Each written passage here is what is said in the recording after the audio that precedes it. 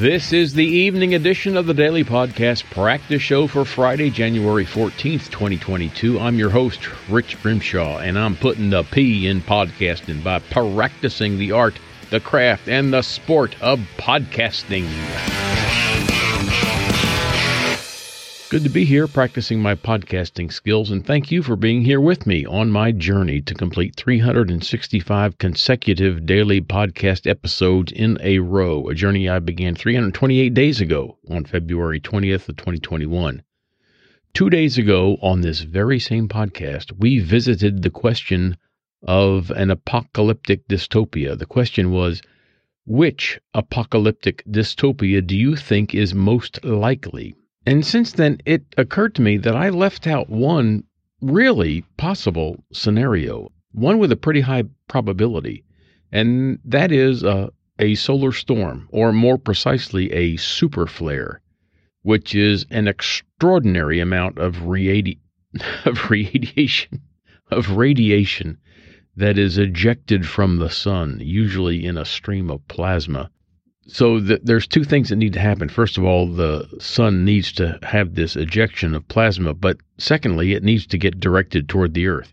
So those two things make it kind of an outlier, but it's still a possible scenario, okay?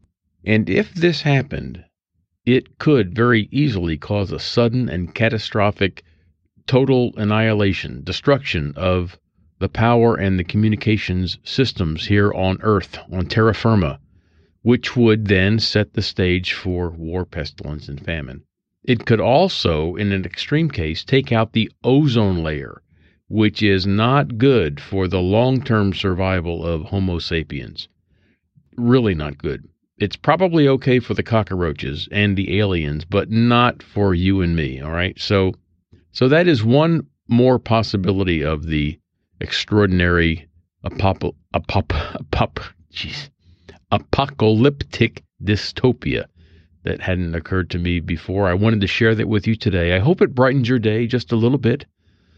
I know it did mine. The friendly folks at nationaltoday.com have another list of stupid things to celebrate today, and I'm not going to go there. I am not into, for example, the Feast of the Ass Day. You could go a couple different ways on that, but this is supposedly a medieval Christian feast day that commemorates the Israelites' flight into Egypt. And I don't believe it. You know, I went to a Lutheran school from kindergarten through 9th grade, and I never heard of it. They didn't teach us to us in catechism class, so it just can't be true. But if you're curious about it, I have a link to it in the notes, and you can follow that, and don't take my word for it, do your own research. On this day, January 14th, in 1501, Martin Luther, the German theologian, founder of Protestantism, and for whom the Lutheran Church is named, entered the University of Erfurt at age 17. And Erfurt is like, I think it was East Germany. No, well, maybe not. I don't know. Erfurt is wherever Erfurt is in Germany. But I'm thinking that when he entered, he did not have a new MacBook Mini when he checked into his dorm that day. Maybe he had a new quill pen, maybe. I don't know. Also on this day, in 1907, an earthquake in Kingston, Jamaica killed more than 1,000 people. And in 1967, 60 years later, an earthquake in Sicily killed 231 people. So folks, don't mess with earthquakes. Just don't do it. On this day in 2022, that is today, the United States Geological Survey, the USGS, reported 13 earthquakes in the lower 48 states and Alaska. The largest were 2 of magnitude 4.6 in the western Aleutian Islands of Alaska. And also we had a magnitude 2.7 in Kansas and a magnitude 2.5 in that area around Petrolia, California, that continues to be kind of active. And on this day in 2022, that would again be today, your host, Rich Grimshaw, appeared as a guest on the penultimate show of The Simple Joe podcast, which you can find over at thesimplejoe.com. Tomorrow, January 15th, is the final show for Simple Joe's podcast. Well, maybe not the final show, but I should say it's the last show of his first year. He set out to do 365 episodes, and tomorrow is 365.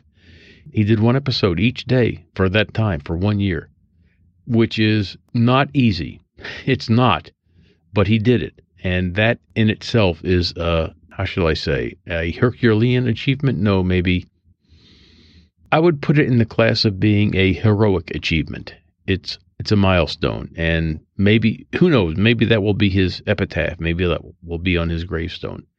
But because he decided to do that, he and I have become friends, and so I'm glad he did that. Also, on this day in 2022, that again would be today, your host, that's me, took a day off from working for his capitalist overlords, a day off with pay, mind you, and Jan and I and our dog, Dudley Doodle Do-Right, went to Fort Yargo State Park in Winder, Georgia. That's W-I-N-D-E-R. It's not Winder, Georgia. It's Winder, over in Winder, Georgia, okay? And we did a little trail walking. It was a great day, and it was a beautiful day, but I'm beat. I am one tired old man, I'm just saying. Let's go to a birthday today. Born on this day in 1963, that would be 10 years after the year I was born in 53. In Atlanta, Georgia, the American film director, producer, screenwriter, cinematographer, and editor, Steven Soderbergh. Steven is the guy that came up with, well, he did the whole thing, the movie Sex, Lies, and Videotape, which was pretty sensational in 1989, and I know the title, but I've never seen it. I don't know anything about it. I just know this guy was born in Georgia on this day, and that's why I picked him. But he wrote the screenplay for this on a legal pad during an 8-day cross-country drive, which in itself sounds interesting. I'd like to know more about that. The movie itself tells the story of a troubled man who videotapes women discussing their lives and sexuality and his impact on the relationship of a married couple. It was a worldwide commercial success. It grossed $37 million on a production budget of $1.2 million. And depending upon his investor's arrangement, Steven either did really, really well or really, really poorly. I'm guessing he did okay. The movie has a catchy title. Never seen it. Maybe I will someday.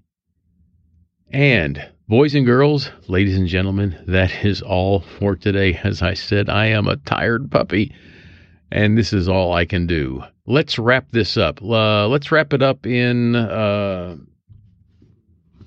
let's wrap it up here. I've got this nice glossy 4-color thing of the trails at Fort Yargo State Park. We'll wrap it up in that and stick a fork in it because it's done. I'm Rich Grimshaw, and you are invited to join me again tomorrow. Thanks for listening.